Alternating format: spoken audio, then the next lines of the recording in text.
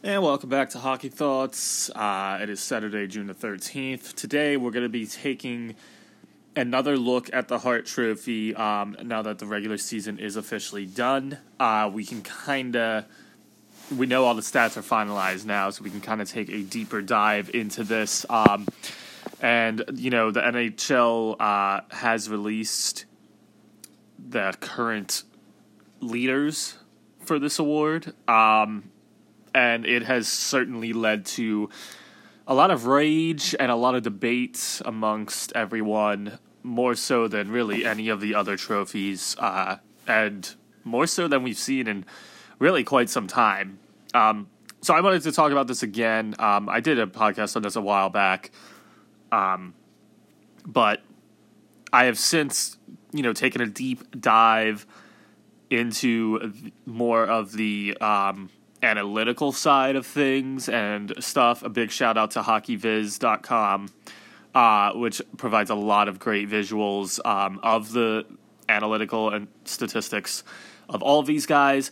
And I found it interesting, a comment Nathan McKinnon made about this exact subject about a week ago, so wanted to mention that too. So let's just get right into it. To be blunt, if you don't think Artemi Panarin deserves this award, you are wrong.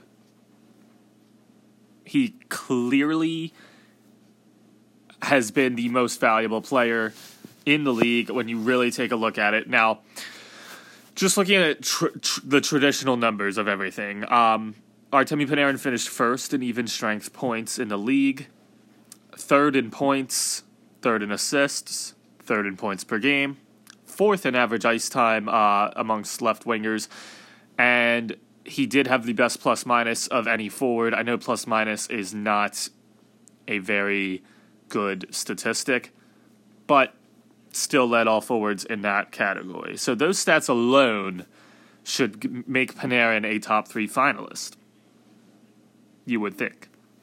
But now if we really dive into some of the analytical statistics here, Artemi Panarin led the league in goals above replacement for all forwards at 24.9 goals above replacement. He also led the league in wins above replacement, WAR. A lot of people are familiar with WAR. 4.4 was his WAR. That led the entire NHL. And he also led the league in standings points above replacement with 8.5. So what this means, now WAR is something that's used in baseball a lot. Obviously this isn't a baseball podcast, so I don't really want to talk about that a ton, but the WAR stat in baseball does really impact how people vote for the MVPs of baseball. WAR is considered the all-inclusive stat, if you will. It kind of encompasses everything, fielding, hitting,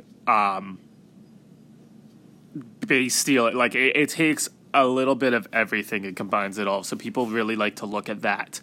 It does the same thing in hockey, although people don't really look at WAR as much in hockey for whatever reason. I feel like the voters, which, I've talked forever about how the voters are awful year in, year out at every award, typically the Norris Trophy.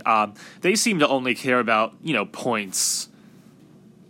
And really that's it. They seem to just care about points and goals, maybe. So they don't really look into the deeper stats like WAR. But I think, you should. Like, it's really... It's really just, it's a mess. But now, Nathan McKinnon, who is himself considered is a finalist for the Hart Trophy, he was asked about this whole situation, and here's what he had to say. And I find this interesting considering he has played more against Draisaitl and McDavid being in the Western Conference than he has Panarin. But he said, quote, about Panarin, "I knew he was a free agent. So I was kind of watching him with Columbus. What an amazing player. And then I watched him all season, just from talking to him. Really nice guy, so maybe I'm a little biased. But that's why I really think Artemi Panarin should win the Hart this year, end quote. So Nathan MacKinnon, who, again, is a finalist himself, doesn't even think he should win the award. And a guy who has played against Draisaitl, against McDavid, way more often than Panarin. He only sees Panarin twice a year. That's assuming they're both healthy for those matchups. And he says Artemi Panarin should win. Now, I know it's a pretty basic quote. And yes, it's just one player's opinion, but this is one of the best players in the game. And so I do put stock into his opinion. I mean, he plays against everybody in the league, and him being one of the best himself, it really is a testament to just how good Artemi Panarin has been this year. And another main factor that kind of goes into this, yes, Draisaitl by far had the most points in the league, and that's why he's leading this vote.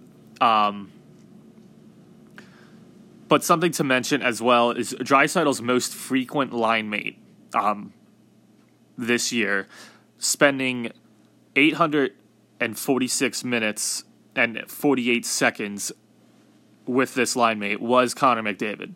So I know McDavid and Draisaitl did not play together for the entire season. However, that was still his most frequent line mate this year, was Connor McDavid. Artemi Panarin's most frequent line mate, spending 915 minutes and 24 seconds, was Ryan Strome.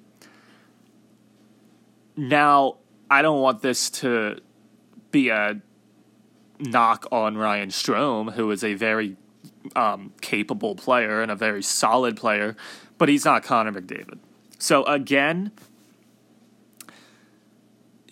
it's hard for me to make a case for a guy to win the Hart Trophy who is most frequent line mate was another finalist for the Hart Trophy. I don't see how you can say either has been the most valuable player to their team when they have each other.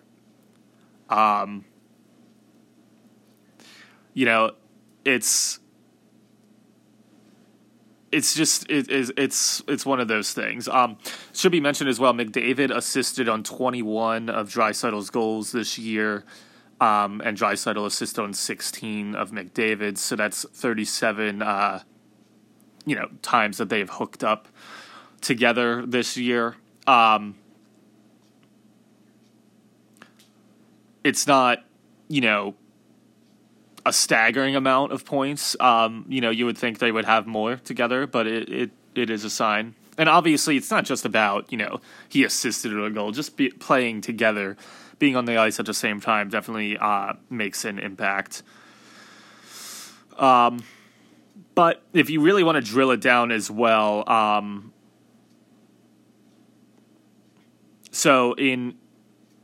if you just take down points per 60 minutes between Draisaitl and Panarin, Draisaitl averaged 4.11 points per 60. Panarin was at 4.01.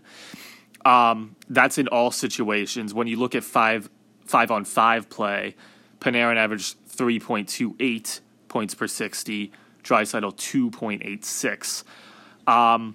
So again, while Draisaitl's production was super impressive, the 5-on-5 play just wasn't up to par with what Artemi Panarin was doing. Another thing I found very, very interesting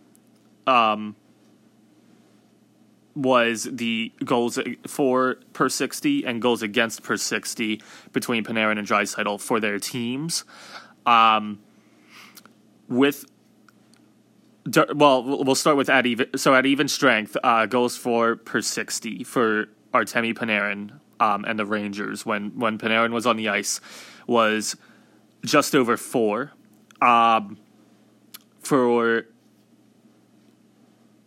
Like I just mentioned, it was 4.01. Now, for goals against per 60, Rangers were only giving up about 2 goals per 60 minutes when Panarin was on the ice at even strength. When Draisaitl was on the ice for the Oilers at even strength, they were giving up just over 3 goals per game, so 1 more goal per 60 minutes.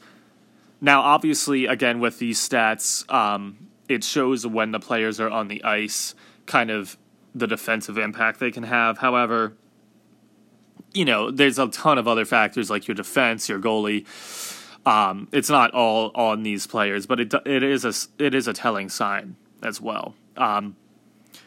But yeah, even at even strength and even in all instances, Panarin actually had a better impacted goals for per 60 and goals against per 60 than Draisaitl. So that's another thing to kind of, keep in mind, another analytical dive into it. And there was one other analytical piece that I found very intriguing, and that is the splits between even strength goal differential for the New York Rangers when Panarin was both on the ice and off the ice, and then their average. So, and this goes throughout the year. When Artemi Panarin was on the ice, the Rangers' even strength goal differential at the end of the year, I should say, it fluctuated, but at the end of the year, it was at a plus 40. When Panarin was off the ice by the end of the year, it was negative 29. That is an absurd difference between one player being on the ice versus not on the ice. It really goes to show how underrated of a defensive forward Artemi Panarin is as well. It's actually like a staggering amount. Like that is a 69 goal differential just by having Artemi Panarin on the ice over the course of the season. So I found that to be a huge difference. Leon Draisaitl, his total differential, I mentioned Panarin was 69. Draisaitl's was plus 7, whereas Panarin was plus 69. So that is something else to consider as well. And then, yeah, it's just incredible. And I also want to mention, this is obviously about Artemi Panarin, but when I going back to those statistics of WAR and his goals above replacement and his standings points above replacement, there was one player in the NHL who actually finished second behind Panarin in all 3 of those categories. And he hasn't gotten any talk for the Hart Trophy, which, knowing that, he definitely should. That man is Elias Pettersson of the Vancouver Canucks. He was second in wins above replacement, goals above replacement, and standings points above replacement. So Pettersson, another guy who probably should be getting some consideration for the Hart Trophy, and certainly, his defensive aspect of his game is not appreciated enough, clearly. So it's just, when you really take a look at it all, and he even has the backings from his own peer in Nathan MacKinnon, there's really no reason Artemi Panarin should not win this award other than Draisaitl had more points and more goals. And I just don't think it should be about that. And I don't think that tells the whole story either when you really take a dive into all of the statistics. So I just wanted to make my case for Artemi Panarin again. Leon Draisaitl, fantastic year. Won the Art Ross. Definitely should be a Hart finalist. But he definitely should not win. But he will. So that's just how it goes sometimes. It is what it is. As always, thank you for listening. Let me know your take on all of this. And if you still disagree that Artemi Panarin should not win the Hart Trophy, please do let me know. I'd love to, talk about it more with all of you. And, I'll catch you guys in the next one.